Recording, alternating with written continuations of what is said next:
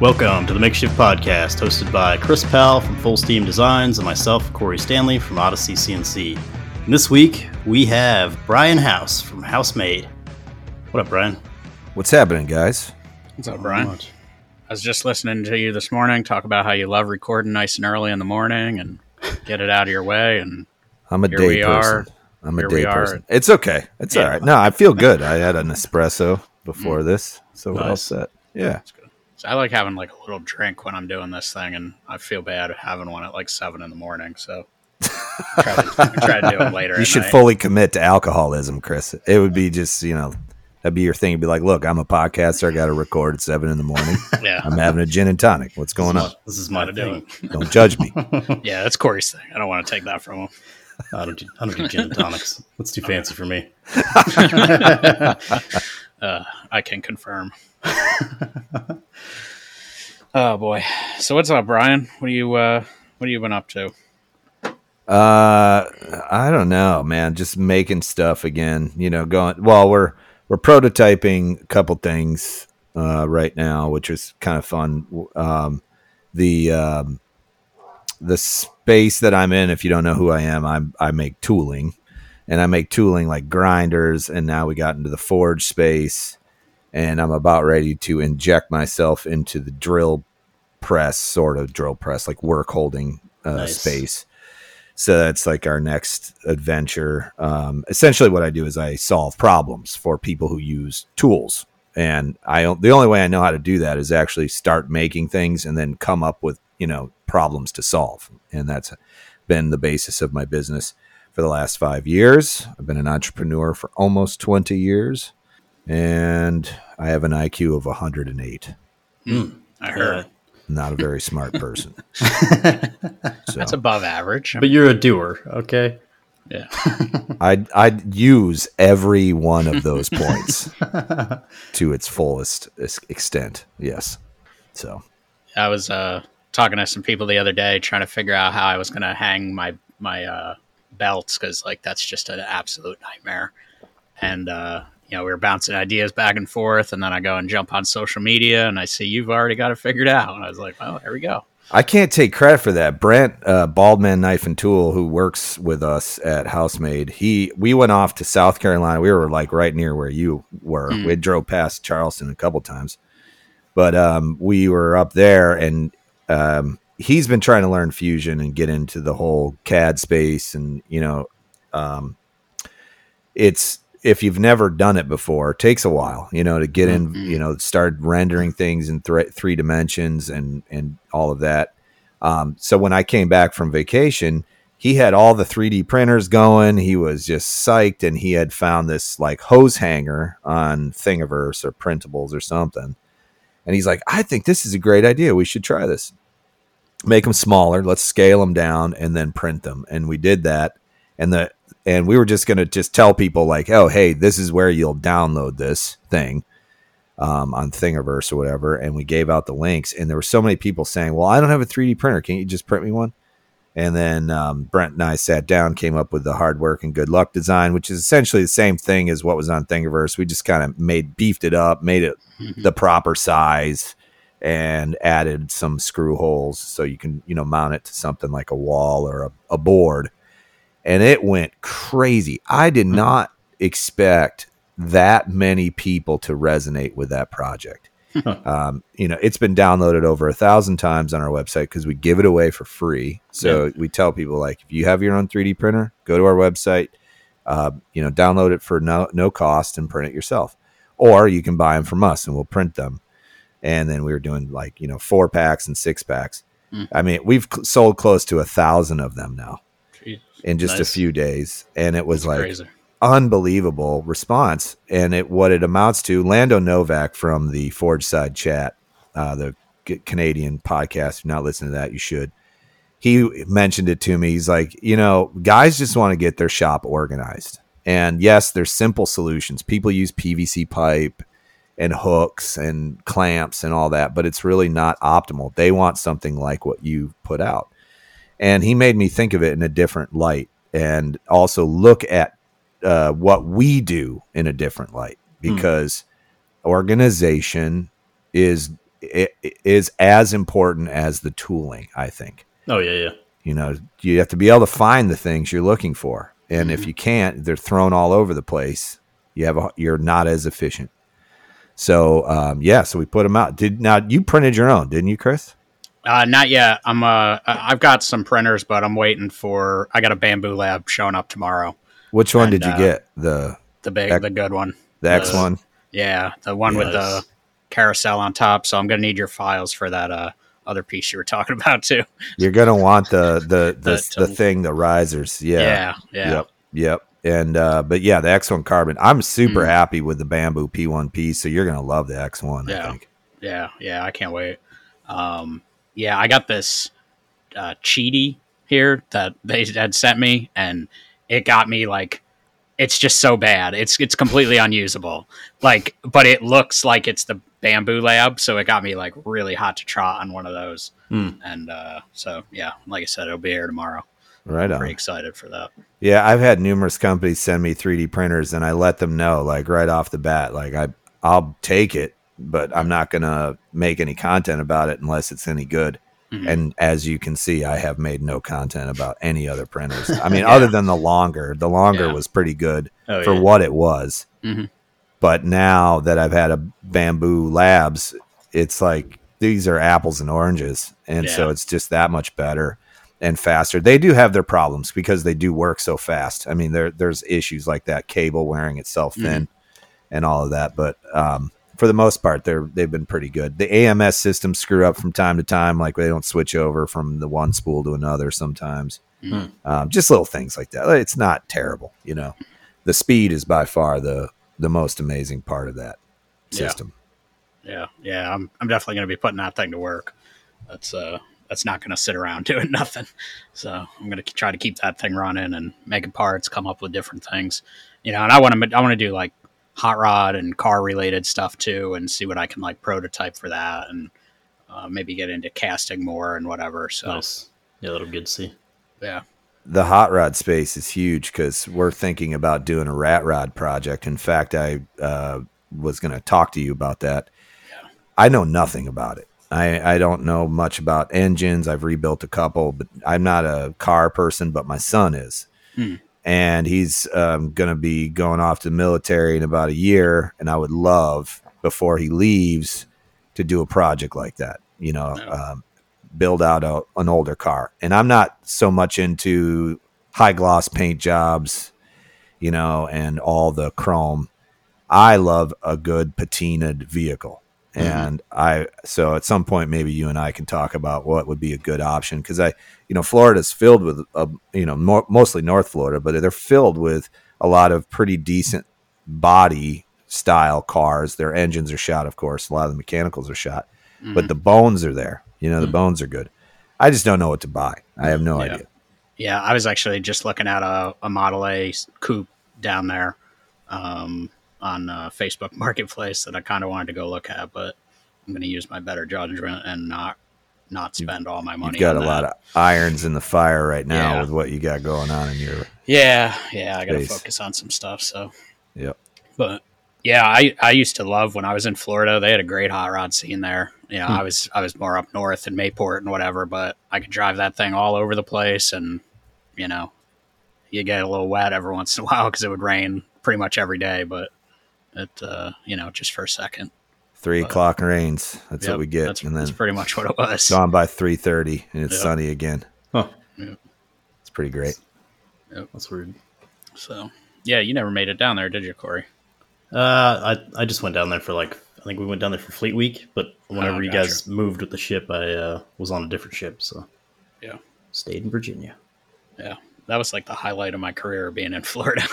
I'm sure it was. Virginia was just terrible. I hated it there. So, Yeah, I was pretty annoyed that I missed that boat. Yeah, literally. You missed the boat. Yeah. Yeah. Yep. It happens. It's okay. Yeah. Yeah. So how's that new Haas treating you?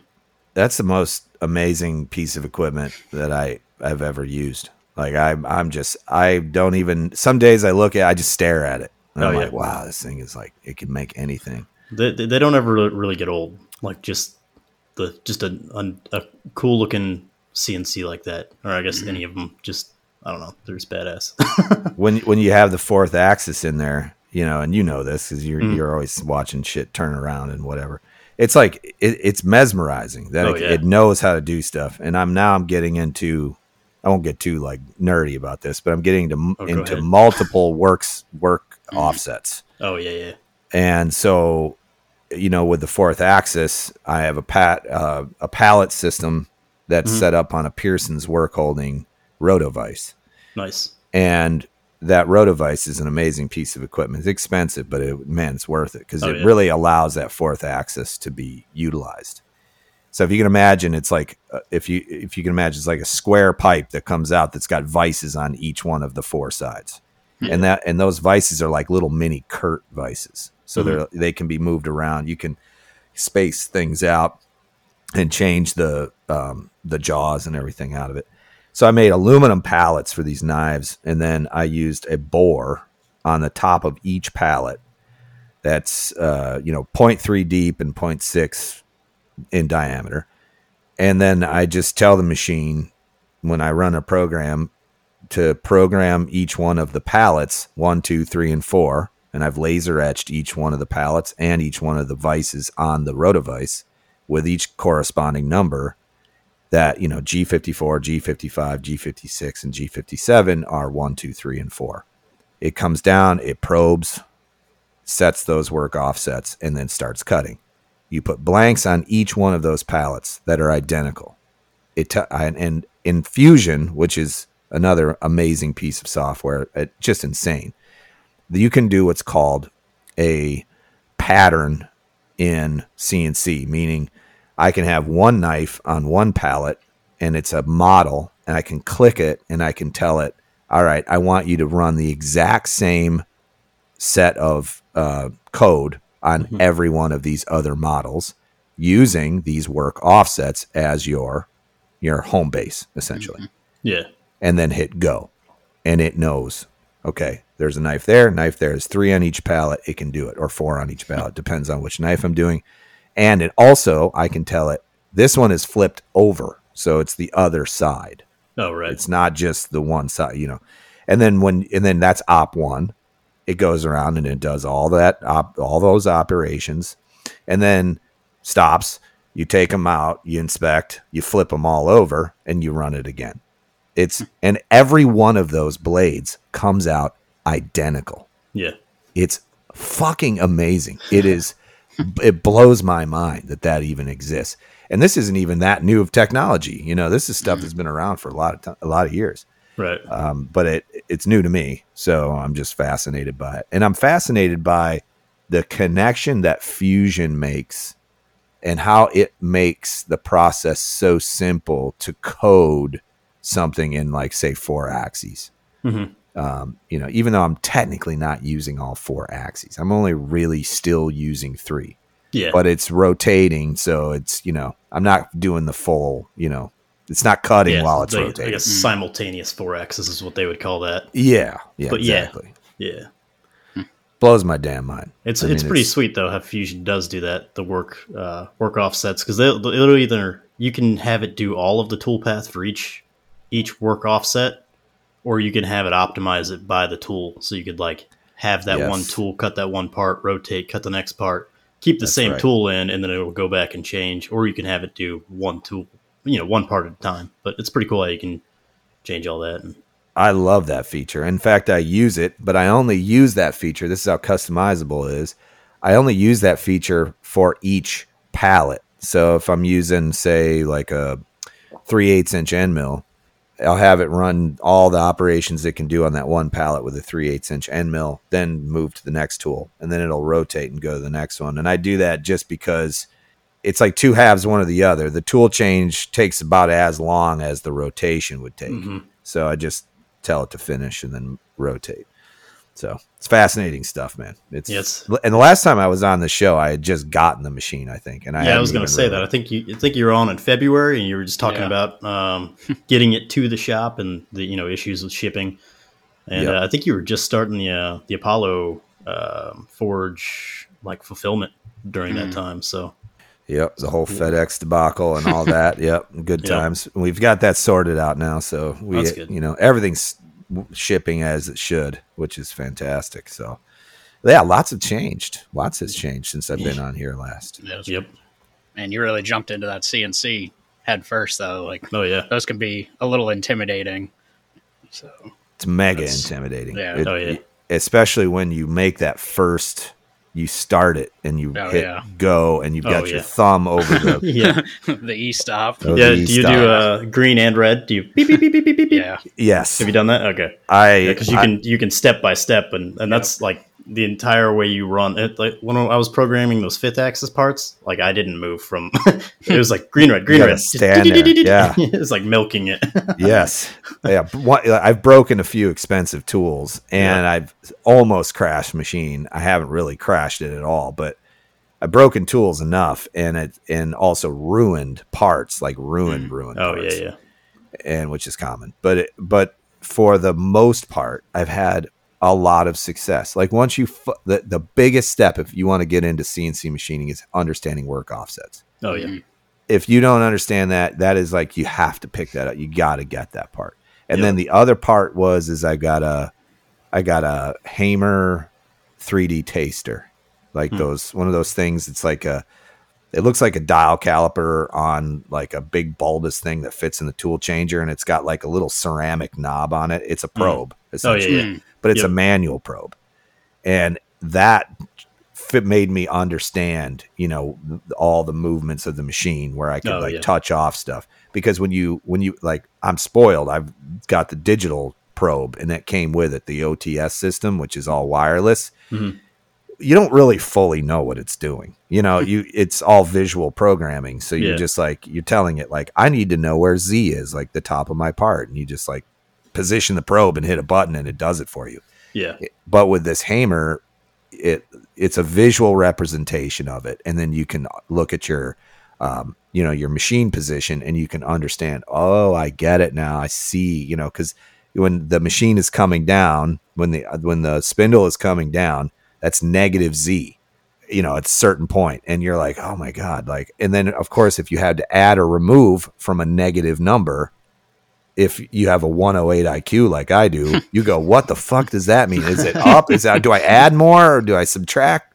And then, so and I have that printed out like little thing, that little legend that's got this X, Y, and Z axes in different colors and the plus and minuses and all that shit.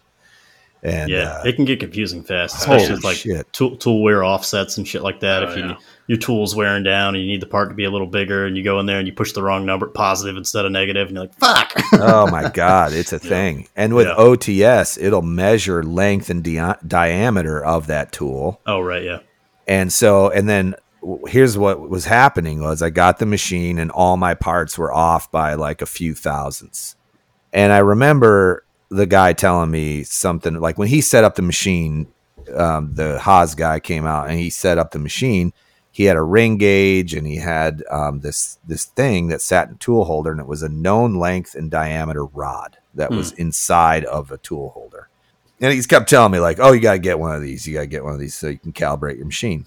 And I started looking them up and I'm like, holy shit, just that one part, just the known length and diameter rod was like $300. No, man. And then you can get the Mitutoyo or whatever, the real ring thing. And that was another like couple $100. And I'm like, man, it's like $500, I don't know if I need that. So I put it off. And then the machine just kept getting dramatically more so out of whack because as it's running, those ball screws are moving and, everything's kind of shifting a little bit. So I was watching John Saunders, which is NYC CNC. I don't know if you know him on YouTube. He's great. And he's great. And so he went in and was talking, how he does those machine shop tours. Mm-hmm. He was talking with somebody and they said that they calibrate their Haas VF2 once a week. And I was like, okay, it's time. I could see that too. Yeah. I was like, okay, it's time for me to do this because I had some issues with running parts where two surfaces were supposed to come together. Two different pieces of geometry were supposed to come together and they were not. They were off by like 9 thousandths of an inch. which doesn't sound like much until you start bringing these lines together, and then everything starts to get off, over time. It's an aggregate effect.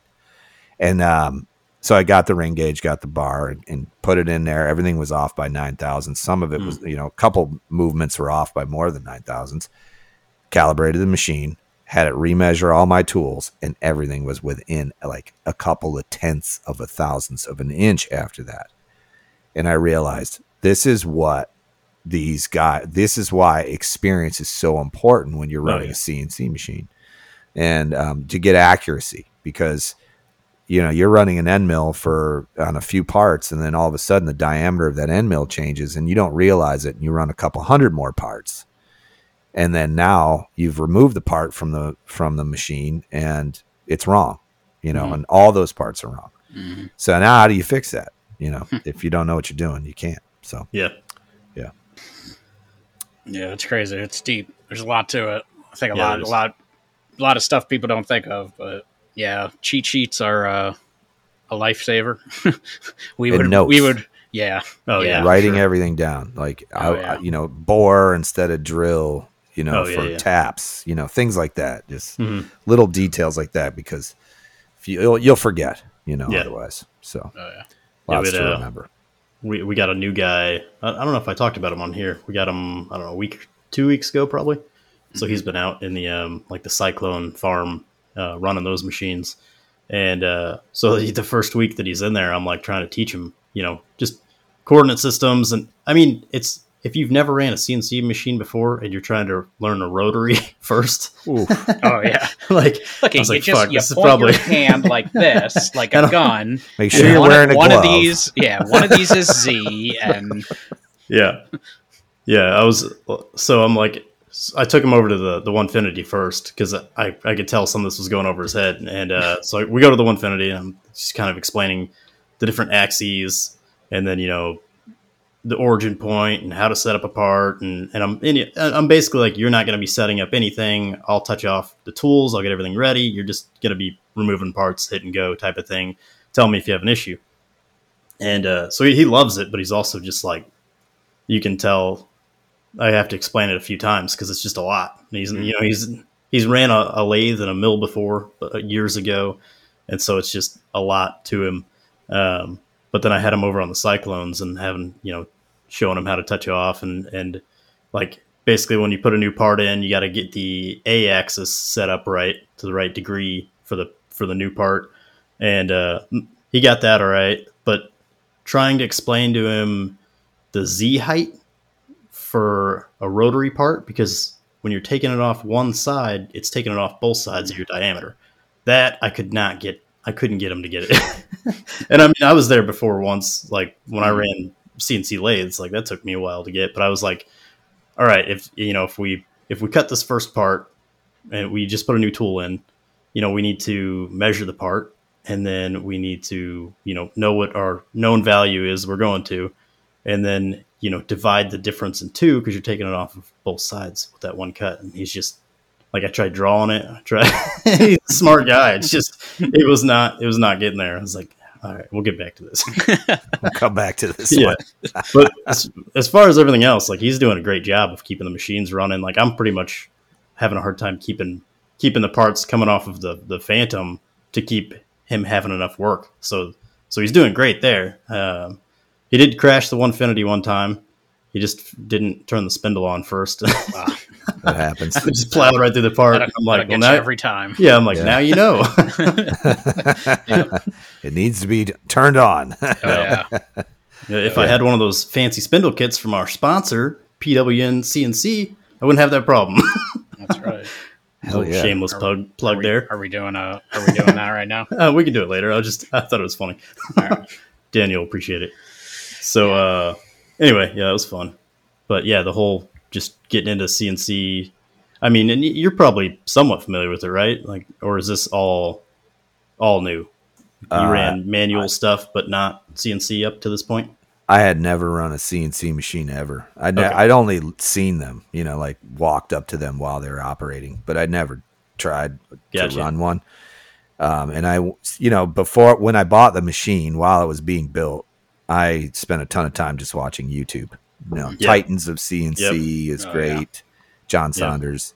Yeah, that's what I started with for sure. Yeah, and then I hired a guy just as a remote, help to help me program parts and help me understand the Fusion CAM side. Oh yeah, I had I've been doing CAD for so long that I had all my parts drawn out. I had everything, built. It's just how the hell do you machine this thing now?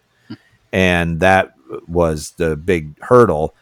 But honestly, it wasn't that bad. Fusion makes it's very seamless because if you make a change on the drawing side, the CAD side, it updates on the CAM side. Obviously, it does, not everything translates, but it kind of warns you like, hey, you made this change. Now you need to make this change. Yeah.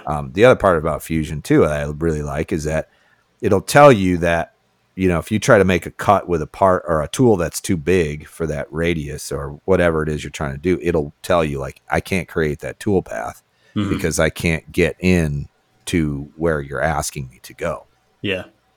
Fascinating stuff. Yeah. And then the Haas software or the post processor works really well with Fusion. And then they have a machine builder component to it. So you get to download a 3D rendering of your machine that you're working on and your fourth axis and your Kurt Weiss and your OTS device. All of it goes into the machine. So when I'm a visual learner, when I'm running my simulations, it looks like my machine. It looks like the interior of my machine with my fourth axis is there and everything else. So it's all very simple in terms of that. Now, the setup for that was very difficult. That all of those things, there wasn't a lot of people out there, including the guy that I hired. I hired a guy that I saw on YouTube, and he has a YouTube channel. I'll give him a shout out called Mechanical Advantage. And his name is Kevin, and he does YouTube tutorials on CAD and CAM. And then, so I just decided to reach out to him and say like, hey, do you train people to do this? He's like, yeah, you can pay me to do that. So now we do Zoom calls back and forth, and he educates me, or I send him my files and I say, hey, what am I doing wrong here? Can you help me and stuff? And he's the guy that kind of just walks me through everything.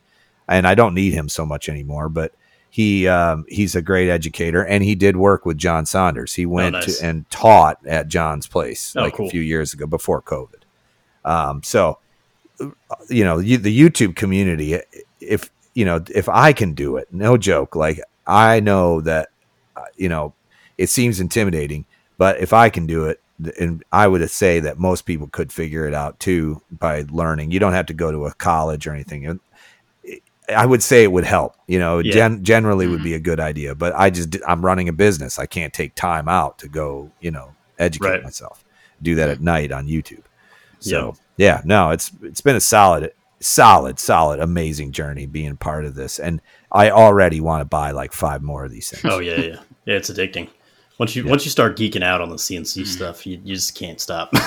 Yeah. Once I bought really a get into it, Millwright, one of those small milling machines. It's like a Onefinity, but just a tiny version. Oh yeah. And it's made in America, and it's all plate steel, super solid, like overbuilt, like just like I love. And I'm having that. That's where I do all my non-ferrous stuff, right? If it's not metal or aluminum or whatever, it goes on that table, and it's the same. All is the same. I mean, it's X, Y, and Z, man. I mean, it's not any different than running the Haas. I mean, it's just slower and louder, Yeah. So that's it.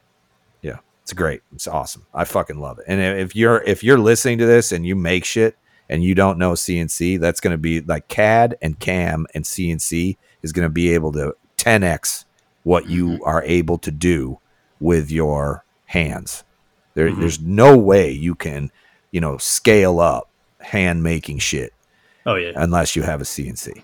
It's pretty amazing to see, and we've talked about it on here a few times, but just how many makers are using CNCs now compared to 5-10 years ago. Like, I remember I was working in a machine shop and I was working with an older guy.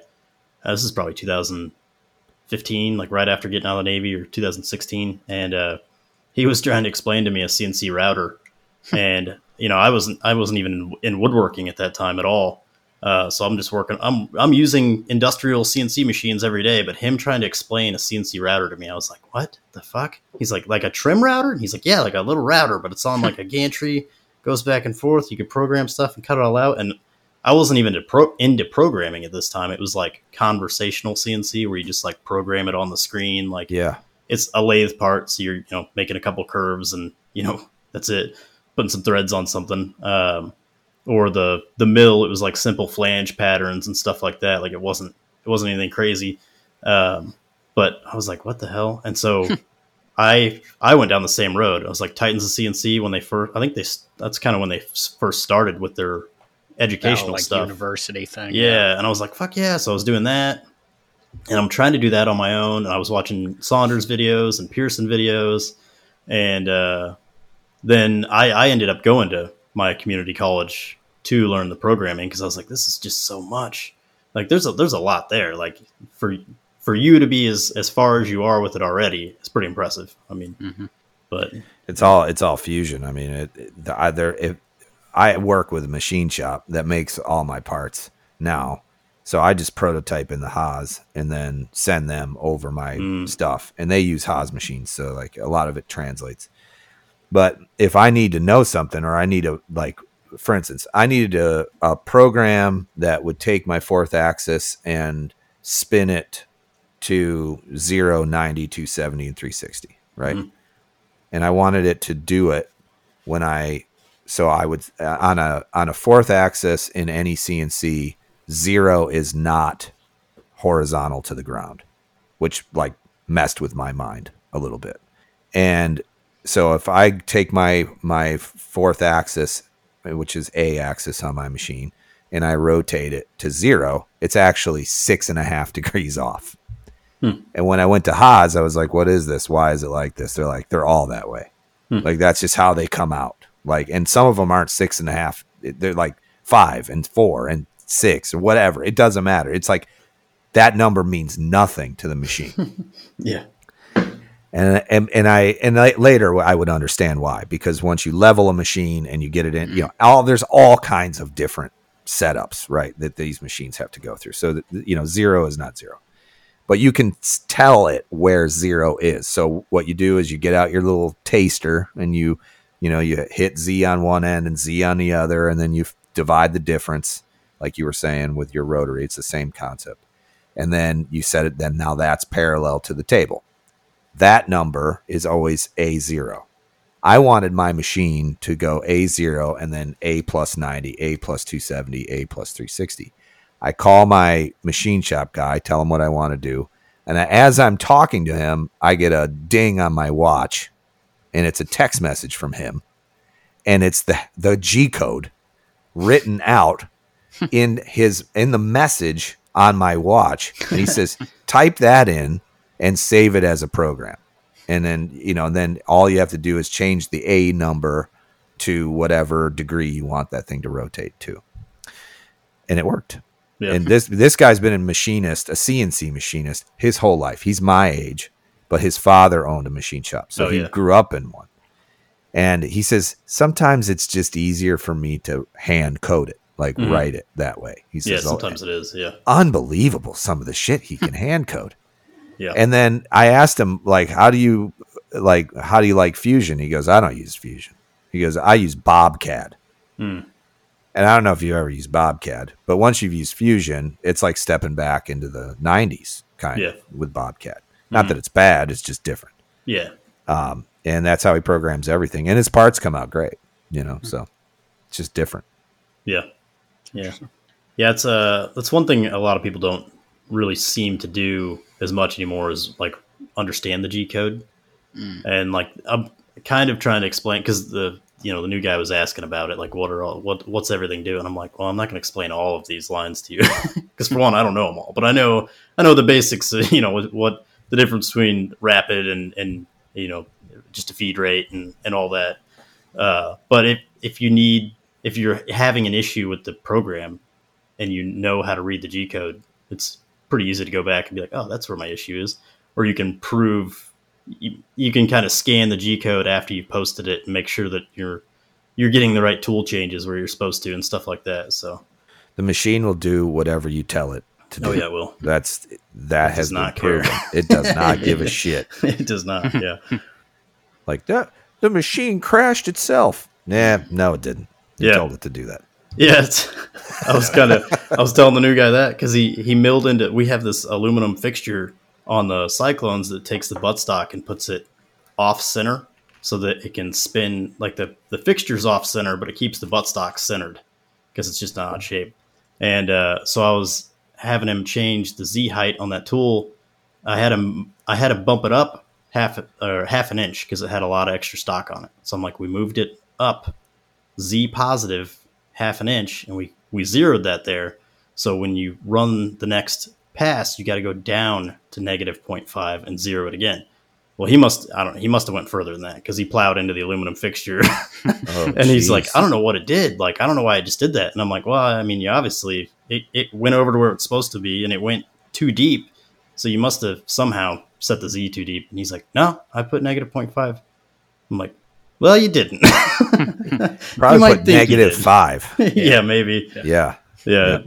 But luckily the fixture was fine. It did snap a little screw and fucked up the bit, but it was savable. And it was a good, teaching experience. That don't do that. Yep. You think like later you'll look at your code and you'll go, oh, that's where I made that change and it's why it's wrong. But yeah, if you don't understand the code, then that isn't going to tell you much for sure. Yeah. Yep. But anyway. All right. So you were talking about, you're prototyping the parts you want and then you're outsourcing them. Is that what you were saying? Okay. Yep. We use like a Langmuir Systems Crossfire Pro to do all of our like sheet goods, anything that needs to be processed that's flat. I'll just cut it out that way on the plasma cutter. And I rock that just Crossfire Pro Langmuir Systems that that everyone has. It's kind of like a $3,000 table, and then I upgraded that to the cutter itself that comes with it, or you can purchase with it. I didn't have a lot of good luck. I had a lot of issues. I was like in the second round of deliveries on those from Langmuir, and there was some bugs in the system. The way that I think they grew really fast with that stuff, and they just hadn't worked out all the little details. Although I will say the after support was great, still is. Like they'll answer questions, and the forums are fantastic. So if you ever want to get into doing that work, I still think I'm still fascinated by how well the machine works for as inexpensive as it is, because I shopped around for bigger machines. And went to these other vendors and looked at bigger machines, and I'm like, man, I just can't justify $20,000 for a table, because I understand CNC and I know what it is. These are ball screws. These are stepper motors. It's kind of all the same shit. And really the cutter and your skill of how you program things makes for a good cut or a bad cut. Yeah. You can get away with quite a bit on a lower class table like this, and I do it all the time. I cut a 1/2 inch plate on the thing because I run the Everlast 82i, which is an 80 amp torch, and it'll blast through 1/2 inch and give you a pretty bevel free cut. So I'm really spoiled there.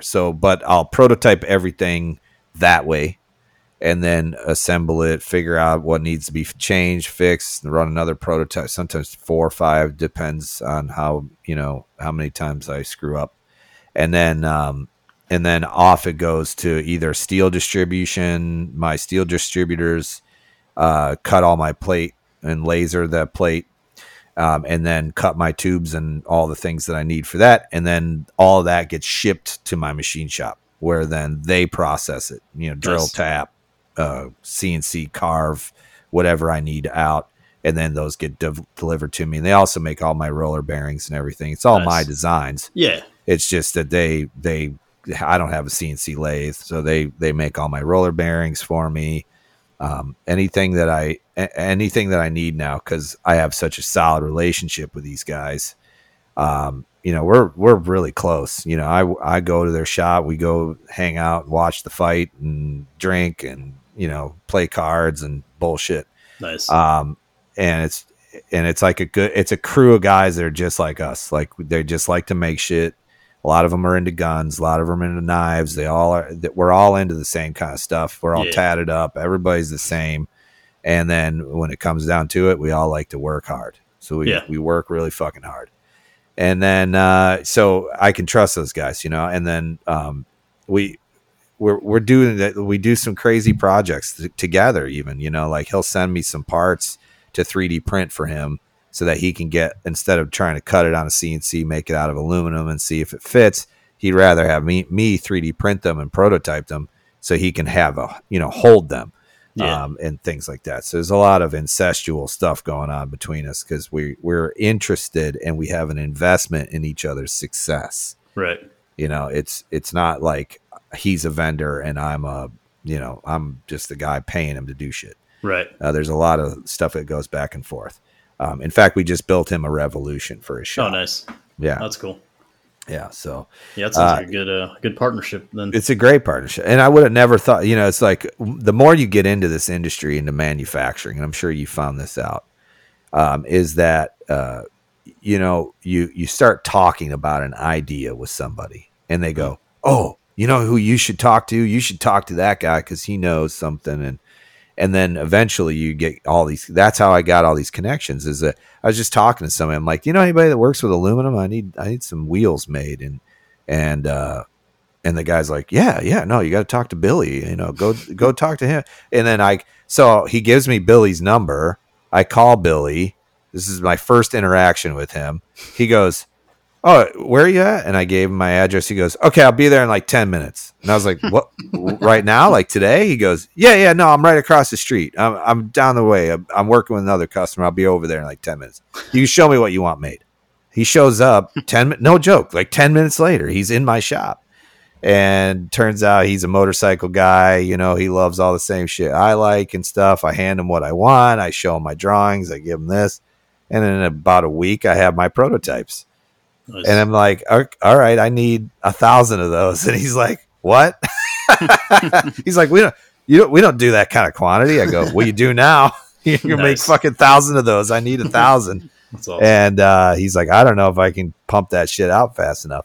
Well, now he's buying new machines. Nice. He's working with us, and we're making so many parts in his shop. He can justify another 2-3 machines. Yep. And it's like fucking great because I don't want to run those machines. I don't want to hire the people to run those machines. I'm terrible at managing people. I don't need any more staff.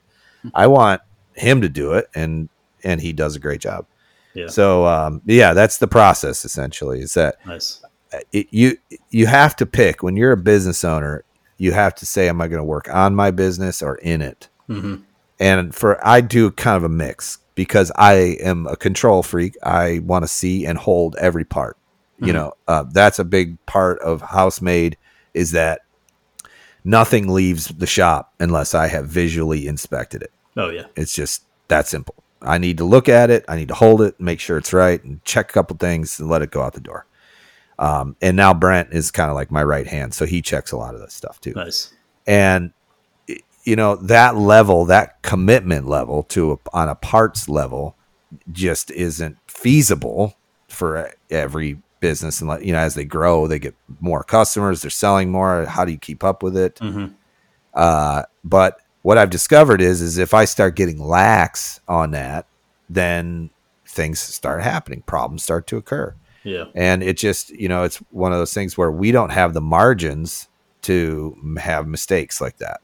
It's that way. And I am annoyingly detail specific. Like I annoy every single person with that is around me with this because, and they know they're buying into my philosophy. They get it. They go, mm-hmm. Yeah, I get it, but you're still fucking really annoying me. Like, and I just go, yeah, but that's just who I am. You're going to be worse now that you're a machinist. Oh, fuck it. You know what I want to do? How you guys probably get these comments too. As a machinist of 30 years, if I read a comment and it starts like that. So now that I've had this machine for like 6 months, I want to make t-shirts that say, as a machinist of 6 months, ... Yeah, that'd be great. I'm a machinist now. So fuck you guys. Yep. Yep. Yeah, that's it's. I mean, I'm learning that a lot right now, and that's you can't do everything. It's so No, fucking hard, you and can't. I got to figure out. And I'm kind of there, but on the outsourcing of a lot of shit because, like you, I suck at managing people. I had a few guys in the shop, and the labor was sky high, and that shit was eating my lunch. Yep. And that, and with the divorce and everything, I had to pump the brakes and be like, okay, this is not going the right direction. I gotta fucking figure some shit out. And so now I'm kind of getting back where I'm feeling good about it, and I think I have a way to outsource a lot of shit to where I can manage it a lot better. But it's still a lot to organize and orchestrate and figure out. So that's sometimes the hardest part. You can sit down at a computer, you can design something beautiful, and you know how to make it. Mm-hmm. But now, how do you make it? And that's the problem a lot of people run into, especially when they get this, you start getting a following. People want to buy the stuff that you're making, or they want to buy the machines that you're building and things like that. And that is, I had to make a decision. It was like, if I really wanted to, I could grow, hire more people, have more stress, work more, or I should accept, that my strong suit is, making these things that I'm making and innovating over time, and outsource as much as possible, but still have control over quality. Right. That's the key, is that you can still do those things. And your model is a little different than mine because you have assembled machines or semi-assembled machines or kits. But, over time, you'll just realize that everything is a compromise. You cannot do everything. So you have to go, well, I see the margin here. I know the margins exist here. And that's how I'm going to focus for a bit. That may not be the most fun thing in the world. You might get bored of whatever that one thing is, but being poor is worse than being bored. So you have to go, all right, or working for someone else is worse than being bored. So you have to continuously be grateful for the situation you're in, which, by the way, you put yourself in. There's a choice. And that's okay, too. You can change things over time. But get smarter with how you're using your time. You got 8 to 10 hours a day of good, solid energy. When you're younger, you got about 8 to 10. And as you age, or you have kids, or your relationship status changes, whatever it might be, those your life is going to morph around it. At some point, you're going to find that equal ground and go, okay, now this is where I need to coast. I got to coast for a while and keep innovating, and that's probably what you'll do. I mean, you're a smart, active person. You're going to be fine. It's just that, yeah, man, life will throw you a curveball, and then you get a chance to see how you react to that situation.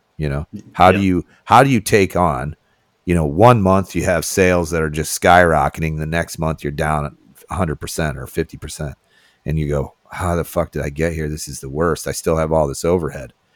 And that's where you get creative. I will say most of the most successful entrepreneurs I've ever met have been creatives. They see business differently. They don't freak out. They go, all right, now how do we do this? How do we change how this, went? I talk about that on the podcast a lot, about the hammock, right? The low spot in the summer. If you know it's there, you can plan for it. Dude, it's almost as if these people have forgotten this over and over and over. Every year, I have to start reminding people in March, like, hey, just so you're aware, in 3 months, you're not going to have much to do. Be planning for that.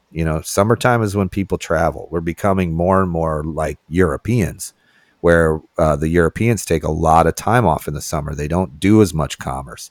Restaurants close in the summer. Businesses close in the summer. They take personal time. And we're not used to that in America because we're used to fucking overworking ourselves because we have something to prove. We're a young country. We're a young economy. However, we have become now more comfortable. We get more comfortable. So people have more money so they can do those things. They can travel more in the summer, even if it's 2 weeks. It fucks with things. It fucks with commerce big time. So plan for that. Keep that in mind. I don't know. Have you guys seen that at all? The hammock? You run into that? I mean, so I don't sell a product, so I haven't seen it as much. Like, I know everybody gets that dip with like social media, but I mean, if anything, it's been on the up for me. So, well, you're crushing it. It's just, yeah, but it's constantly adapting to different things and trying different things. It's not just doing a product and then talking about that product and whatever. So it's a different side of the coin, I guess. I see your hustle, dude. It's impressive. Yeah. Every time I watch one of your videos, I go, what the fuck? How's he doing this now? Like, is he doing this like 10 hours a day? Yeah. It blows my damn mind every time I see you doing something different, man. I'm like, this is amazing. It is so fun to watch, because when I first met you, you were not pumping out the content like you are now. Like, you are just 10xing it, dude. It is so cool to watch. I mean, you had nailed it with that 3 times a day. And then I started listening to Gary Vee, and he says 20 pieces of content a day. And I mean, that's everything, that's stories, this, that, and whatever. Sure. But you got to be out there. And it's crazy. Like, I look at the people I'm going to school with, and you'd think that they would be like, oh, social media, just super in your face about how important that is, and they never talk about it. Yeah. I'm like, man, you guys are setting these kids up for failure, because they're missing this boat. They're missing a huge opportunity while they're young to get in, figure out how this stuff works, and get a system that works good for them in place, and they're going to get out there and a follower account or follower count isn't everything, but like, that's what sells stuff. Like, that's people seeing your shit, that's the hardest thing, to get people to see your shit. And I don't know, it blows my mind that they don't talk about this stuff to them. Yeah. It's weird, right? I think there's like, it's maybe just a age gap maybe from the instructors. Yeah. Could that be it? I think a lot of people don't want it to be that way. Especially in traditional trades like we're in. Yes. Traditional blacksmiths don't want social media. They don't want to have to rely on social media. So when their social media numbers are poor, they say it's because they don't care about it. In reality, it's because they're scared of it, and they don't understand it. Yep. Yeah. And I don't know. That was another big thing. They don't put like the value to it, I think. Yeah. Because they've never had it, so they don't know. One of the things that I noticed is when I got more than, say, 50,000 followers on Instagram, people noticed me. It was just, and people would talk to me now. All of a sudden, I'm in the cool kids club, baby. Oh, yeah. 80,000 followers on Instagram buys you a lot. Oh, yeah. I have a key ring with a lot of keys on it now, which, by the way, I shouldn't. Because it's ridiculous. It's stupid. I don't deserve it. Yeah. And so when I get all these people approaching me, some famous people, and they want to talk to me, they follow me, they want to understand what I'm doing. And I think to myself, like, yeah, you're going to figure it out pretty quick that I'm kind of just a nerd that creates things on Instagram or whatever. But that's cool. If you think I'm famous, that's fine. Yeah. For now, because you'll figure it out real quick that I'm not. Nor do I deserve to be. But the part about it that I love is that I get to now choose the people that I work with. Mm-hmm. That is so valuable. Like, it's insanely valuable. Like, people want to work with you. They want to collab with you because they see value in the relationship. It's transactional. I get it. It's business. I get it. And I don't mind it. But I love the fact that you have that clout. Yep. You want to hear this story about how your reel got sent to me? Okay. Yeah. Oh, right, so you made a reel about building the Apollo forge and using the induction forge to bend the doors and the tabs, right? So, like, before I started Housemade, I had a guy that I had hired. This was probably like 7 or 8 years ago in my computer shop. And his name is Brandon, and he now lives in Savannah, Georgia. And he was, when he left the company, he left my business, was the biggest catalyst for me to essentially start Housemade and like get out and sell that business, because he was the guy that was kind of running it and keeping it going, and I didn't have to pay a ton of attention to it. Anyway, we still stay in contact. He's a great guy. He had just had a baby, and like 2:30 in the morning, I get a text message from him, and it's your short of this video. And he goes, "Hey, that looks like your logo on that piece of metal." And because he's so far removed from all of what we're doing, he doesn't know really, but he knows my logo because we're friends on Facebook. So I click on it, and it's your YouTube short of you doing that. Now, I had seen that same video, but like in all the other places, and I never followed you on YouTube for some reason. I don't know why. Well, I think you followed my other channel. Is that what it is? One, yeah. Okay, this is a new one. So this is like a lot of shorts you're doing on this one. And it's got 2.1 million views on it. Okay, which is a ton of views. And I'm reading the comments. I'm doing all this stuff. So I write him back and I tell him, yeah, that's Chris. He's a friend of mine. And holy shit, like 2.1 million views. That's a lot of views. And what I realized was your content was being fed to him for whatever reason. He's not a metal worker or whatever. It was just that he was on YouTube because he had just had a baby. He was up in the middle of the night with the baby, kind of trying to get her to sleep and stuff. And he's flipping through YouTube on his phone, and your reel shows up, or YouTube short shows up.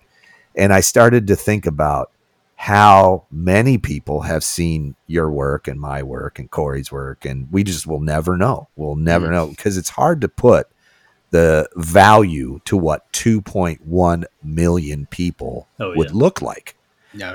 It just blows your mind. Like even 5,000 views on Instagram has an enormous amount of value to it. If you think about it, but we don't see it that way, right? We like, well, didn't get the 100,000 views I wanted or whatever. But that's where, brands want to work with us. They want to send us free stuff. They want to pay us to mention their stuff and all that. And it's because it's the value. And did you ever listen to Jimmy Duressa talk about that on the when Chris Zepp had his podcast on? I don't know if you ever heard that interview where Jimmy was saying how these companies like would offer him like $100 or $1,000 to talk about something, and he would just laugh at him. He'd be like, if I show something of yours in my videos, it's worth easily $20,000. like you're offering me like a free hammer or whatever it is. And that's laughable. When I heard him talking like that, I did not understand that he was even then was underestimating what the value of these sponsorships can be. Because we just think, oh, it's great. They sent me a free laser, or they sent me a free whatever. It's really great. But like Chad from Working Hands, I mean, like they're sending him free stuff all the time. His videos are getting just massive coverage now. He's figured it out. And I think like a lot of us, like Jimmy was saying in that interview, he's like, we all got to get together and start rejecting all these offers and not taking free shit anymore. And we all have to get paid more. The maker strike. Maker strike. Here we go. I like it. Yeah, it's crazy. And about the thing about like how many people are looking at this stuff, I'll get comments occasionally, and like even on my concrete videos, and somebody will be like, "Who cares?" I'm like, literally 20 million people care. like literally more people than you'll see in your life care about this. Like the population of El Salvador cares. It's 20 million people. That's a lot of people. And go ahead. Do you got people chasing you around town yet, like Elvis? Like when you walk out of places? Like... I'm every time I go to get concrete. Have you been recognized yet? No, just that one time when a guy came to my house and saw my sign, and he's like, man, you must really like that Chris Powell guy. I'm like, what? He's like, not really. He's like, that's like the YouTuber, right? And I'm like, are you fucking with me right now? Like, I'm like, who sent you here? And he was looking for a line in the ground. I called like the, what is it? 811. Oh, yeah. So he comes and he sees the sign, and I'm like, bro, what the fuck are you talking about? And he's like, yeah, I watched that guy on YouTube. I'm like, I am that guy on YouTube. I'm like, did it blow his mind? Yeah. I'm like, wait, man, you must not. I mean, I guess he had seen a bunch of my older videos before I really like was in the videos and whatever. That makes sense. Yeah, you did a lot of videos where you weren't in them, but now you can't get away from it because you're doing all the concrete stuff and you're doing the car work and everything. You have to be in your videos. Yeah, I thought it was hilarious. And my brother was surprised that that was you. Because I don't even remember what we were talking about. Something about, I was like, oh, you ever do any dry pours? And he's like, I've been watching this guy on TikTok do dry pours. And I was like, oh yeah, is he like jumping around all on it? And he's like, yeah. He's like, you watch him too? I'm like, that's my podcast host. He's like, Chris Powell, Full Steam? And he's like, that's your podcast host? Like, what? It was like one of those small world things. Because it's an inception thing too. You know, it's like you start talking with people, you're like, oh, that's where I know you from, man. Oh my God. I never go on TikTok only to upload shit. So I just like upload my videos and then I get out. Well, you know how it auto friends people and does all that stuff. Well, Ben Geisler is a friend of mine and he makes leather. He does leather work. And he does lives on TikTok all the time, like every day, pretty much. And I go to upload my standard video in TikTok every day, and it suggests that I watch one of his lives. I click on it, and then I look in the upper right-hand corner as to how many people were watching his live at that time. And now it's just him stamping leather, and he's talking and answering questions, of course. It was like 650 people. We're watching him live on TikTok do leather work in the middle of the day on a Wednesday. And I'm like, who the fuck is watching that? Like, you know, and now I'm commenting and I'm messing with him, you know, and he's like giving tours of his 2x72 because he knows I'm in the room. And, you know, he's like, oh, man, check out my grinder. I got this grinder. And like, I got a sale from it, you know, like people are like buying grinders now because Ben's talking about it on his TikTok live. And I don't take TikTok seriously because I'm just like, it's TikTok. And I should. It's like one more social platform that I just have to invest my time in. And then I look at Chris's channel on there and I'm like, motherfucker, look, all these people watching on here. It's unbelievable. And then it's just like the sky's the limit. Yeah. You read about how all these people, I'm not getting into social media. I'm not going to do that. It's too late. It's too saturated. And I'm like, you're right. Don't do it. Stay out. Thank you. Yes. Thank you. Move along. Yeah. I can't wait till Chris is the professor of social media at his should college. Be. That's what you're going to need though. Cause people need to properly learn how to do this stuff. And I mean, the problem is it is hard to really know. There's no way to know, but it's like, you just need to get people in that mindset of trying things and figuring out what works for them, you know? Document, don't create. It's that simple.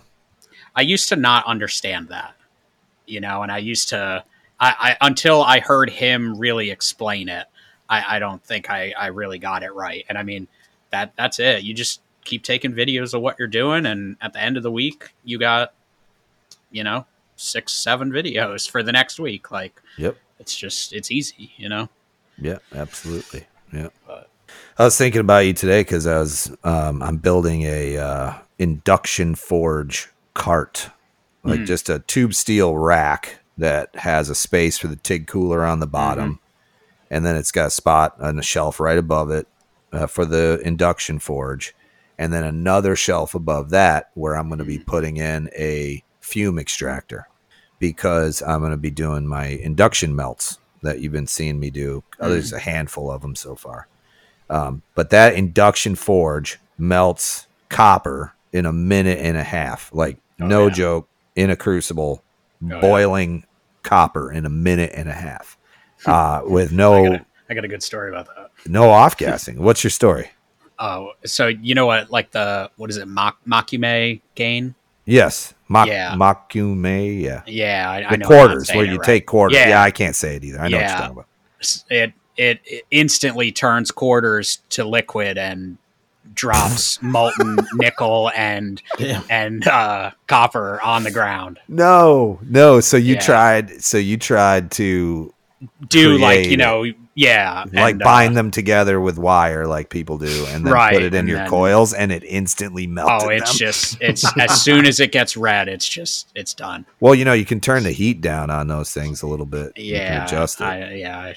I got to do that. I did that with brass, and it melted it to the point where it was releasing the zinc into the air, which is obviously terrible for you. So don't do that without a respirator. But we had to dial it back because it's just too much. It's too much. It is crazy though how fast it works. Freaking nuts.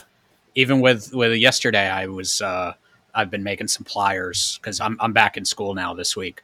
So our first project was to make a pair of pliers, and I had them in. I was just gonna bend the ends out a little bit and then kind of curve them back in. I had them in the coal forge at school, and I forge welded the handles together. So I had to break them apart and then do a bunch of grinding, and got them all cleaned up. But then I was like, you know what? I'm just gonna throw these in the induction forge because I can see everything that's going on and, you know, not destroy this project again in the final stretch. So yeah, it's an amazing piece of technology, that thing. Yeah. I'm glad I own one. It's one of those things where now that I have it set up on the cart, I know I'll use it more. Mm-hmm. Because before it was like I'd have to pull it out and plug everything in, and I set it up on my welding table and I would just use it and then I would put it away. Yeah. And then it sat for a long time because it's a big pain in the ass to set it up. You know, it's just a huge pain in the ass. And then, so now it's that set up and I've got the cart built and stuff. It's just a simple cart. And I was going to put out like a video on it. I'm like, it's just a simple tube steel cart. People would probably watch it, but here's what I am going to do. Love stuff. I'm going to I have a fried Evolution chop saw blade, and I'm going to cut it into 4s again. And I'm going to use it as gussets like I did on my workbench. That video went crazy viral because everybody said I was going to fall down in the middle of my workbench, underneath it, fall down on it, and then cut myself cut myself in half. That was also someone's theory. And I'm happy to say I've only lost 2 fingers and 1 toe since I've done that project. That's hardly in half, so you're good. I know. They were over-exaggerating this. Isn't it crazy how people, like, it's like, I read some of these comments and I'm like, you must be joking. Like, there's no way you're saying what you're saying in the real world right now. Like, trolls. It's just too much. It's too much. It's like way overboard. Yeah. It's great though. I get so much. I used to be very sensitive to it. Yeah. And it would bother me. Oh, yeah. And now I'm just like, oh, I love these. I love this engagement. I want it. If I know I'm on the right track. If people start shitting all over my stuff, I'm like, oh yeah, this is it. Controversy and all of it. Just keep going. Let's do this. I wake up every morning, reload all my comments on YouTube Shorts. And so it'll show me all the new ones that came in during the night, and they're just all ridiculous. And, you know, I'll respond to the real ridiculous ones, or I'll just hit them with a sure. If you type something that fills my page and I have to like keep scrolling to read it, I don't care what it says. You could have said something brilliant. You're getting a sure.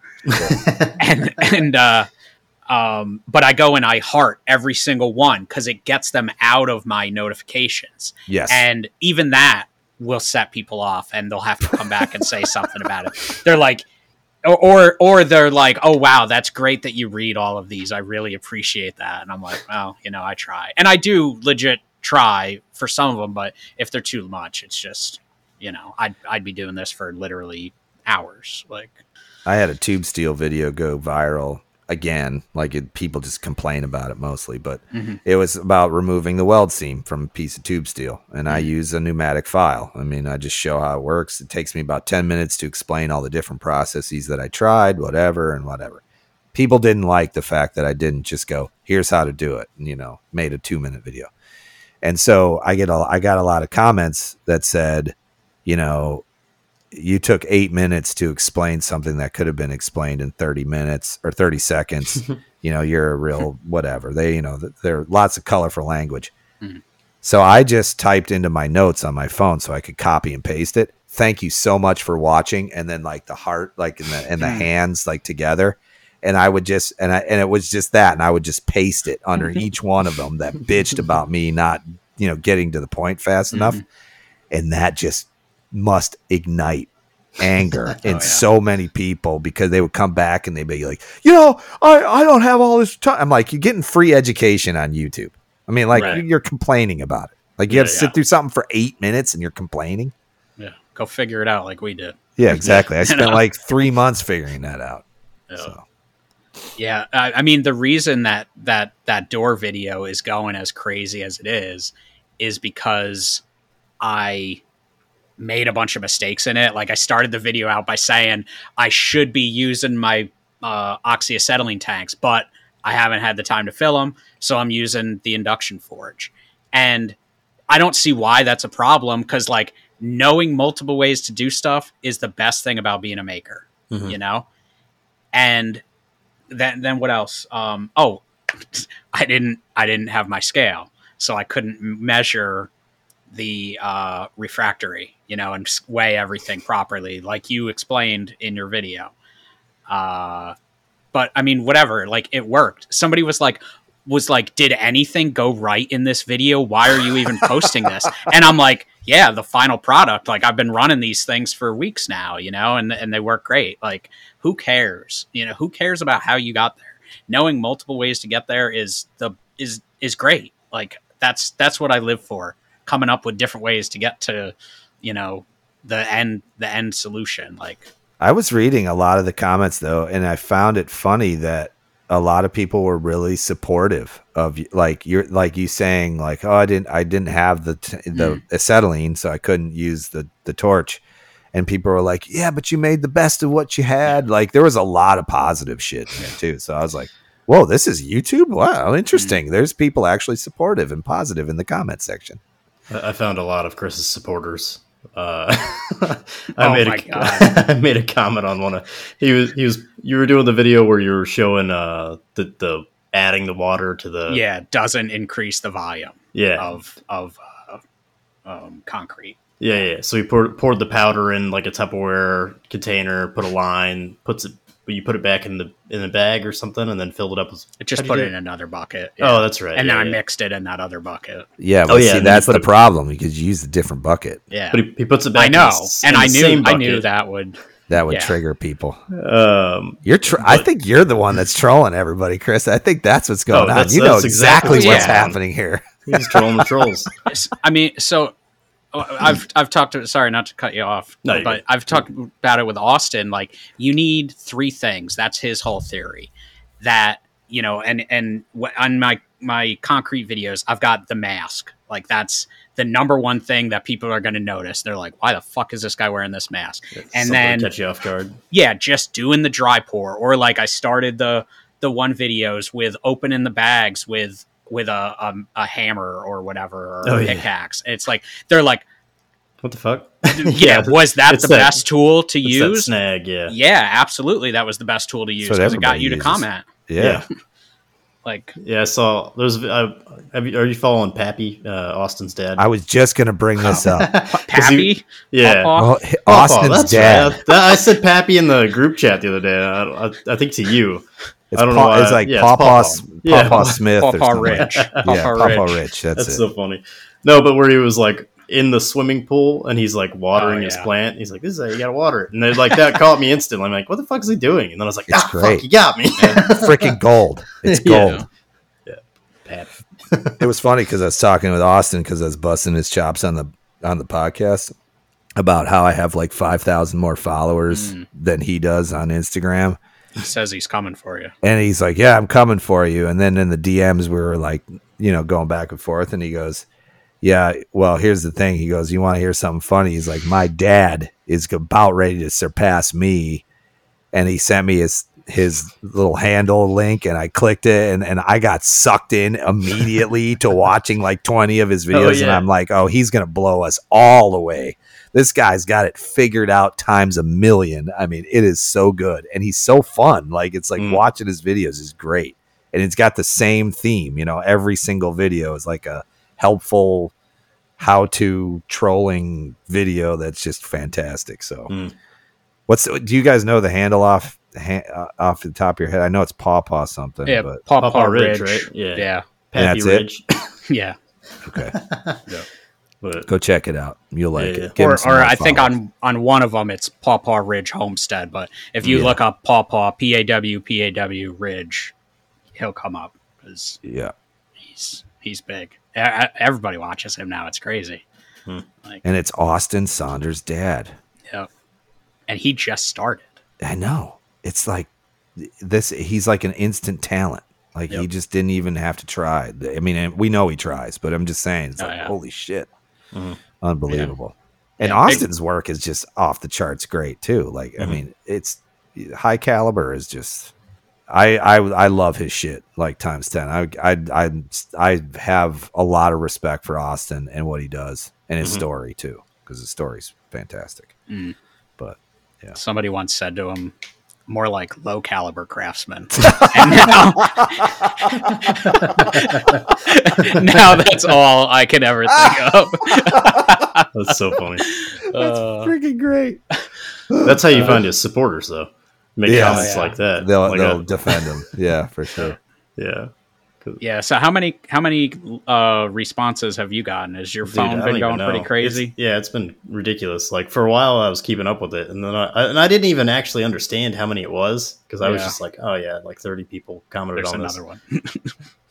And it's okay. So it's 2,700 people liked the comment, but that's a comment on your video. And that's not even that bad because wasn't Toby was at like 30,000, but there's another guy that said, well, it looks like the evidence is pretty concrete, and his had 260,000 likes. That really pissed me off. And thousands of comments. Like, yeah, his phone. He must just. I'm sure he turned his notifications off. Yeah, because it must have just been getting. He just stole my joke from the last podcast before that. And when you showed me that, I was like, what the fuck? That was my joke. Why didn't I click that? See, you missed out. But I said that's because a third of the powder flew away. Because as you're pouring the bag in, you see like dust. And obviously I'm joking because a third didn't blow away. But I was, and they're like, a third really? Like clown faces. Like they were dragging him. Like they were mean. And I'm like, man, these people are going to be floored when they realize that we do a podcast together and we get to talk shit about them. Yeah. So like one of the guys asked me if I was snorting the powder. And then I responded again to him and was like, you guys clearly don't understand the seriousness that is airborne concrete. Yeah. A lot of people like that, but yeah, some of the people just got fucking pissed. They wouldn't stop it. One guy said I had a disability and that's a good response. When somebody says something about like the way I talk in a video, my go-to response is I have a disability. And it immediately shuts them up. I am colorblind. I can say that. Yeah. Well, you said across. I'm like, yeah, I have a disability. Most of these comments didn't get to me, but this one really pissed me off. And he said, "You're also a left lane driver, right?" I'm like, "Whoa. I fucking hate left lane drivers. Don't call me that." Camping in the left lane. Yeah. No. Yeah, that's great. Some other people jumped into politics and they're like screaming at each other for being liberals. And it's like, I'm sure not all of these people are liberals. And every single one of them is just dropping that on each other. And then one guy's like, I can assure you, son, I'm no liberal and whatever. It's like, I'm no snowflake. You're a snowflake. In the comments section in a video on YouTube, they're having these conversations. How many views does this video have? I don't even know. Let's get 438,000 likes, 5,600 shares. Gosh, where was that one? This is on YouTube? This is Instagram. This was Instagram, yeah. Man, I can't even find it now. I do too many reels. I only found it because of the notification. I got like a final concrete one for tomorrow. I finally got a tool that will like check the pressure, and it's not to be used in my hydraulic press, but it's another one that you just it's called like a Swiss hammer, and you just push it on there and it like reverberates through it or something, or rebounds through it, and somehow gives you an estimate or whatever. I love your commitment to this process, by the way. Yeah. It's fascinating. So this last video has 7.7 million views. And it's like, I knew, because I talked about on here the week before, and I'm like, I'm going to do a dry pour. I know it's going to set people off. But I didn't plan on being this committed to it until I saw how much I made off TikTok. And like, I just got that check yesterday or 2 days ago. And I was like, I mean, that was life-changing, and just off assholes. I so wanna be like, hey, thank you for paying my mortgage for the next year to every asshole that commented on my videos, but I don't even. How do you get paid on Austin TikTok? I mean, do you have to sign up for a monetization thing or something? Yeah, so I'm, originally they had the creator fund, which used to pay good. You'd get like $50 for 1 million views, and you could get, a few million view video like kind of regularly. So it was doing all right for us, but they came out with a new one called the Beta Fund, and as soon as that came out, they wanted everybody to switch over to it, and I was getting like $3 per million views. I'm like, well, this is dried up now. I guess I'll switch. And Austin kind of convinced me to switch over, but you have to do videos over 1 minute long. So this has completely changed how I make short content video, or short form video. I would never do anything over 1 minute long. And now every video I do is over 1 minute long. And then I just trim it for the other platforms because TikTok is my primary focus now. Interesting. Holy shit. Okay. But I mean, every month it changes, like it's just very up in the air. I was making good money on Reels. I mean, like some months I was making a couple grand a month just getting paid to make Reels. And then they yanked all the funding for it. Oh yeah, that sucked. Yeah. It's the same thing. It's like everything shifts, it's when you make content to try to make money, it's like the cup and the ball game, they're all trying to get eyes over here and get people to create over here. Yeah. And it becomes kind of like you're chasing this dragon around, you're like, well, where is it going to go? And that's why, my model now, which is a product-based model, initially when I started with creating content, I wanted to do what you're doing, Chris, and that's make money making content. Mm-hmm. And I realized like pretty quick that I'm okay at making content, but I'm not that great. So, and I don't have like the wherewithal to keep coming up with these ideas. So, the Revolution Project helped and created an economy for me. And then I realized like, okay, now I just need to like do that over and over, like create different pieces or different tools or whatever it might be that people will want to purchase, and then make halfway decent content around it and educate people. And that's been my model, and it's worked. And it's pretty consistent. And that's the part I think that I like about it. Now, I really miss making fun and great content. Like I wish I had more time to do it. And it's just, unfortunately I don't have the time, but every once in a while we slow down to the point where it's like, okay, let's start making some cool shit again. Let's make some content. So, it's fun, but I gotta tell you, I love watching your growth. I fucking love it. It's I'm so proud to know you and to see your success. It's just been great. So super proud. I appreciate it. I mean, you and Austin and Grant really got me focused on it. So Grant is another one. He's killing it. Oh yeah. Yeah. Corey, you're a loser. You don't do much. Totally. Yeah. When it comes to social media, man, I know it's there, but it's just doing it. Your shit is super interesting. I think if you focused on it a little bit, I need to. And it's so different. What you do is so different. There's so many things I can do with it too. Like I could do one project a week and then make content around that. And I want to, but then I get distracted by all this other shit. And I'm like, I gotta do that. Cause like you were just saying with your grinder and how you had to build the economy around it. Like I don't have that much reach right now. And I don't have that much reach because I'm not trying to get reach. But if I would grow that and show the machine more, I could have that economy, but I'm just lacking there. That's where I hope the outsourcing helps and gives me more time to do like the marketing and the branding and just like focus on that and get eyes on it instead of trying to make it all. Document the process and share, because you'll end up getting customers one way or the other, because people are going to see what you're doing and want to be a part of it, want to buy from you.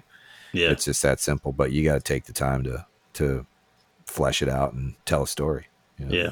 I'm hoping the outsourcing will help bring the cost down a little bit too. Cause it's like, I feel like the machine's just outside of most makers, pockets maybe. I don't know. Like it's almost maybe just not in front of the right maker. Yeah, maybe that's probably a lot of it. Yeah. Yeah. So. Yeah. We thought that too. Like when we were in the middle of the Revolution Project, and I went from non-machined parts to machined parts. It increased the cost significantly, and I thought, no one's going to buy this. Like it's too expensive now.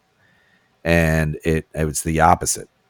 More people bought it because it was less work. And you still get that straggler every once in a while, you know, your kit used to be $400 and now it's, $700, and, and I'm like, man, I get it. You don't want to spend the money, but like the difference, like for me, if you think about it, I send these parts off. It would take you 10 hours or more in all this machinery and all this tooling to put this, to drill, tap, cut, and all that time.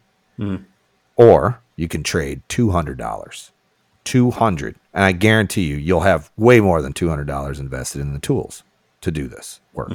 Oh yeah. And time, that's just tooling, not accounting for your time. Now guys have 4 hours invested into the build, and they've got a machine that rivals all these other manufactured tools. And they've got 4 hours invested and 1/3 of the cost. So, I think a lot of people had weighed that out, and they were smart, and they realized that's worth it, And so we don't even sell the non-machine parts anymore. We sometimes get people who request it, and I'll just tell them like, hey, go down to a steel distributor and ask to dig through their cutoffs. They'll probably have all this stuff, and you can pick it up for a song. And if you want to spend the time to build it, like a lot of people did, and I did by hand, you can do it that way. Or you can cough up another couple $100 and get it all done and machined, and it's CNC'd and perfect, and weld it together in an afternoon and be grinding the next day, But I had to kind of go down that path, and it was scary. And I realized, no, this is the way to go. This is the way to do it. So a lot of times your instincts are right, but you're scared. You're like, fuck, I don't know if this is the right path. But I think you're making a lot of good decisions, and I think you'll be fine. Well, we'll see. I think I've got through the hardest part, so. I think so too. Hopefully it's all up. I like having Brian come on just so he can give us both pep talks. Oh yeah, that's right. He's our hype man. I always leave these conversations feeling 100%. No, it's the truth. I love you guys. I think you're doing great work. Seriously, it's like inspiring to watch. I don't resonate with the victim mentality. There's a lot of guys out there. You've heard me bitching about this a lot, but I just don't understand when people go, well, this didn't happen and this didn't happen. I smell it. Like I just go, yeah, you're walking around here. And my grandfather used to say this all the time. He would say, if everywhere you go smells like shit, it's probably you. And it's an analogy for a lot of bad things are happening around you or to you. Yeah, it's you. You're the common denominator in this, right? So you need to fix yourself. That's the step one. And I was that guy. I was an angry young man, making $8.25 an hour with a bachelor's of science degree from a huge university. And I was pissed. I'm like, I'm worth more than this. I can barely pay my fucking rent. $300 a month. I can barely pay it. I was angry, and it took me a lot of years and time and hard work and toil, but I climbed out of that situation because I wanted it bad enough. So when I hear these people saying, well, no one's buying my knives, no one's buying my whatever, my thingamajobbers or whatever, and I'm like, then I look at their social media account and I go, you fucking post like once every 2 weeks. Like, what do you expect? Like, you're not engaging with people. You're not commenting on people's work. You're not going out and encouraging them and telling them that they're doing great work. If you look at my feed, if you could just see all the comments that I leave for people, all it is telling me, I just tell people I love their work. And I truly do. I'm not just doing it to create engagement. I'm doing it because I see things online all the time that amaze me, that are handmade by my customers. And I'm like, I fucking love this. Yeah. This is amazing. You're doing excellent work. It's genuine. I take the time to do it because I believe people need to hear it, and the right people need to hear it. And it pays off in dividends. So if, and this is an analogy for a lot of things too. I've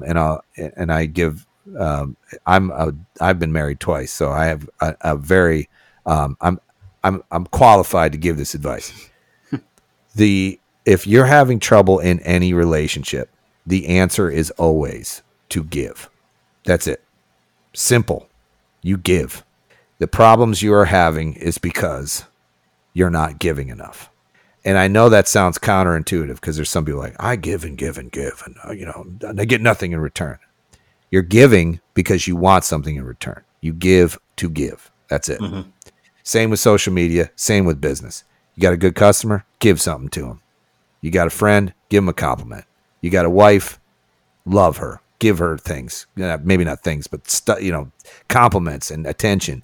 Mm-hmm. And those things will pay off in dividends over time, but you can't expect it to pay off in dividends over time. It's just called being a good human being. Right. And it works in all relationships, business and personal. It really does.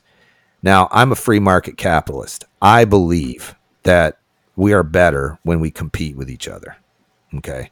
So free market capitalism means I'm in the same arena with a bunch of other people doing pretty much the exact same thing. And we're all working towards being better to beat out the other guy. I want to make a machine that's better than theirs, and I want to get that market share. The market share is the ball, essentially. Mm-hmm.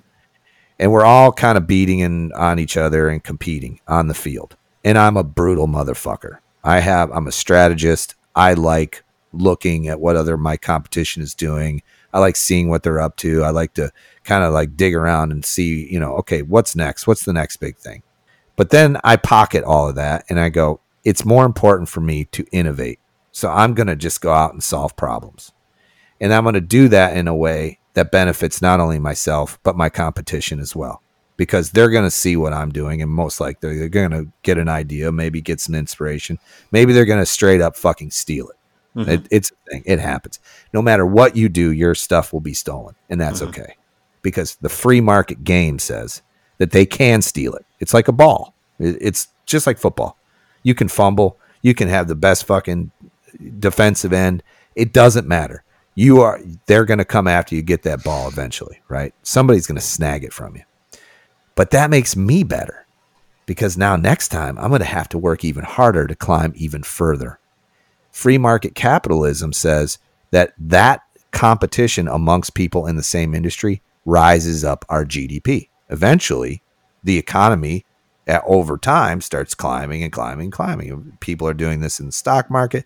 People are doing this in real estate and in machines and tooling and social media, and we're all making each other better. Meanwhile, we're beating each other senseless on the battlefield of the free market space. That's mm-hmm. how it works.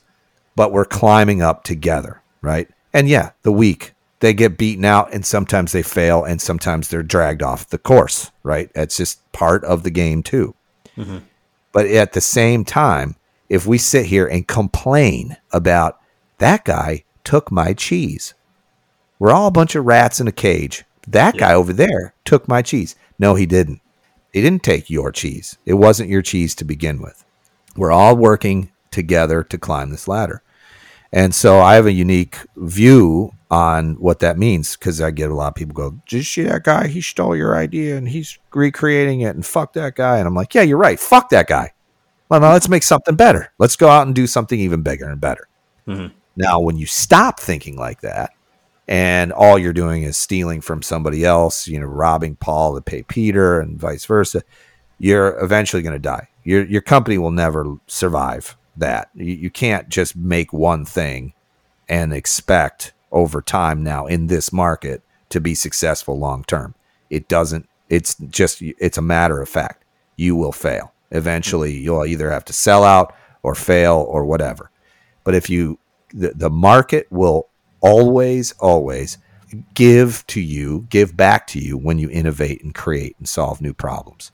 It's as simple as that. So I'm going to continue doing that and until I can't anymore. That's my gift. I can continue to do that until I can't anymore.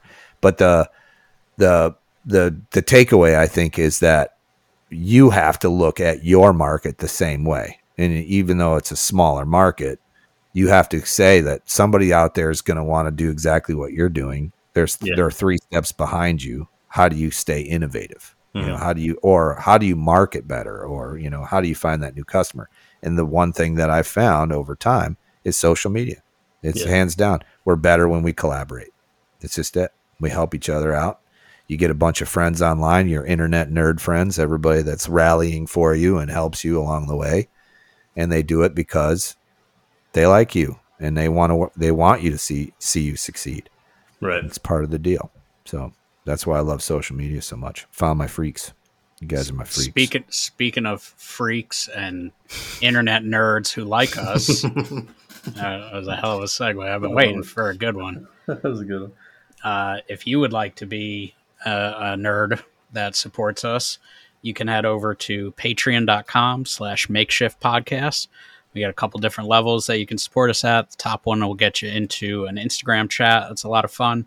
And we read everybody's name off every week. We've got Keith Drennan from Blackthorn Concepts, Ed Johns of buttjoints.com, JJ's Repair, Green Street Joinery, Michael Nye, Brenda, Chad's Custom Creations, Mike from Pixels to Prototype, Toby Merle of UK Knife Maker Supply, Henry Davis of H2 on Metalworks, Woodland Iron, David Beckwith, Matthew from Arciano Serio, Metal Chef Customs, which is Jake Largan, MaritimeKnifeSupply.com, Adam Coonrat, David Wood, The Grant Alexander, Austin Saunders, Brad at Brad's Customs, Jeff Stein, a weird guy, Ryan of Gnome Hammer Forge, Scott Orm at Dad It Yourself DIY, and BexArmory.com.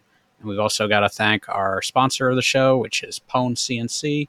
Like Corey said earlier, he had some spindle problems. So if you have a hard time remembering to turn your spindle on, you can get one of their spindle kits, and then you won't have to worry about that because it'll turn on automatically when you start running the program. And they're all pre-programmed for your specific machine. So if you got a Shapeoko or a Onefinity or whatever it is, they'll get it working for you. You just got a bunch of dust boots and all sorts of accessories to really improve your CNC router. So make sure you're checking them out. That's pwncnc.com. All right. They just moved into a new space not too long ago. Yeah. And it's beautiful. And you know how I know he's like super serious about his business regardless. I know he is, but he painted the racks. His racks, and I do the same thing. I hate that turquoise and orange that they come shipped with. So I do the same thing, and when he painted his, I'm like, brother from another mother right there. Classic he also, yellow and black. He got his sign in, and he posted pictures of it, and he's like, yeah, the color's a little off, though. They're coming back to fix it. And I was like, oh, shit. I don't know. It looks good to me, but I guess you know. So whatever. I love it. So, yeah. Sounds very detail oriented. Oh, I like that. Yeah, definitely, for sure. Yeah. Yep. Well, what do you think, guys? We're at hour and 40. So I think we pretty much covered all. The only thing we didn't talk about was conspiracy theories. I'll share one with you that I know a little bit about, and that's the ancient astronaut theory, which is aliens came to this planet tens of thousands of years ago, mixed their DNA with primates' DNA, and created the human race, right?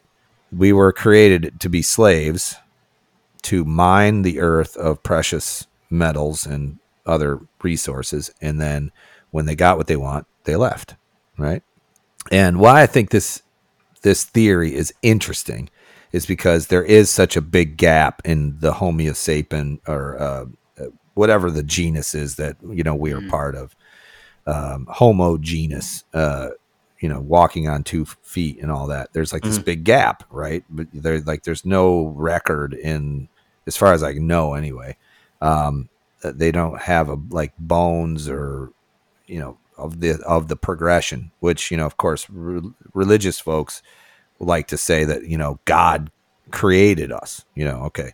And I'm not saying that's not true, because I don't know. I only have an IQ of 108, so I don't really know any of this shit. But what I will say is that if I find that interesting, because if you look at some of the things like the pyramids and how they connect with certain celestial, how they point in certain directions, and now these pyramids are popped up all over the planet from different cultures, right? Pyramids are fascinating. I mean, just absolutely fascinate me. And I'd like to think that maybe we do partially have some alien DNA flowing through our veins. I think it's kind of interesting. Oh yeah, for sure. Speaking of the pyramids, have you heard the one that the pyramids weren't built by the Egyptians? They were just there. And then they started, continuing on with that style of architecture, and did build new ones. But like the Sphinx was there, and there's water damage, like erosion on the side of the Sphinx that had to get there somehow. Mm-hmm. And, a lot of civilizations have like the Great Flood, which was about 10,000 years ago. And like, that's something that's kind of common throughout different civilizations, on all parts of the world. They talk about a great flood that happened about 10,000 years ago. But these, the pyramids were used to generate power, and they weren't for burial. They were, I don't remember exactly what it was, but they found like different chemicals on the walls in there that they've, scraped off and been able to test that it's like hydrogen was being generated in them or something. And that's how they were like some great civilization that used to exist and got wiped out possibly by the Great Flood, was, using to create power and, do stuff that we aren't able to do now. Well, there's imagery carved on the walls down below where, there's passages underneath these pyramids, and some of this imagery shows things that are like more modern, like a light bulb, for instance. And they've also found batteries, these casks that had wine in them, like acidic things that created power. Okay. And these are very old. They're carbon dated. And so like you start thinking about like, how did they even know how that worked back then? Right. Well, a part that really blows my mind is that inside of these tunnels where all of these walls were carved, the ceilings of these tunnels have no carbon buildup from torches. There's no black soot. There's no nothing. So how did they get light down in these tunnels? And there's a lot of theories about mirrors and different things, but they weren't burning things to get light down there. Now, granted, they could have maybe carved the walls before they built up over them. I mean, who knows? But there's lots of things that I think we need to accept that we don't know anything about. And we think we do, but we don't. So open minds. What's the saying? What we know is a drop of water. What we don't know is the ocean. Yes, so true. I think a lot of people forget that. Yeah. Yep. I just love how you guys had your tinfoil episode like at the same time we did. Weird, right? I know. I was like, "What the hell?" And because I started to listen to it, I'm like, maybe they said something about ours, and like, no. I'm like, I look at the time, and I'm like, that's like the same fucking time we posted this. Yeah. Yep. But the best part was B. Cohen wanted nothing to do with it. He was like so uncomfortable, like, let's not talk about it. He doesn't like politics. He won't like go anywhere near politics or religion either. Oh, yeah. So it's like he has the certain subjects that he doesn't want to discuss, and I have to tell him like, well, you don't have to talk to me about this. I'll talk to the microphone. I could feel how uncomfortable he was. It was great. And his big cheeks are all rosy red, right? He's all just like, oh, Brian's talking about this again. It's pretty funny. The Men in Black might have paid him a visit. Yeah, they did. And he doesn't want to mention it. 100%. They're behind him with a gun. He's like, please, let's change the subject. He's been flashed by that little flashing thing a few times. Yeah, exactly. For all we know, he's like an alien himself. He might be. And he doesn't want us to be revealing things. That's the theory. We need to start spreading that rumor. Oh, boy. That's funny. All right. Well, I think probably most people know where they can find you, but for those that don't know, where can they find you, Brian? Just look up Housemade anywhere on Google. Type in the word Housemade, all one word, or go to my website, housemade.us. That's also my TikTok, Instagram, and YouTube handle, housemade.us. Awesome. It is weird that such a generic term brings your website up first. I am number one. I own that space. Yep. And it's because we get 20,000 unique visitors a month on our website. That's crazy. And so that's like, when I look at those numbers, I'm like, get the fuck out of here. There's that many people coming to my website, and it stems from social media. You know, that we can look at the origination of that particular conversion, and we can just tell it's all Instagram, YouTube.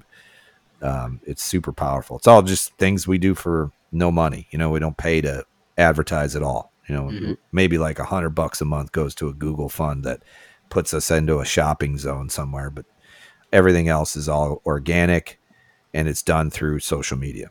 So yeah, it's very powerful. Chris, you should learn about social media. I've been thinking about getting into it. You should learn. You should learn about it. Yeah, I might start looking into it. Look into that one day. One day. All right. Well, thank you for listening to everyone. Thank you for joining us again, Brian. That was a really great conversation. And make sure you check out Brian's podcast, too. Work for it so you can hear more great motivational advice every week. Yep. Business in the Workshop. Yep. All right. We'll see everyone next week. See you. Thanks for having me on, guys. Appreciate it.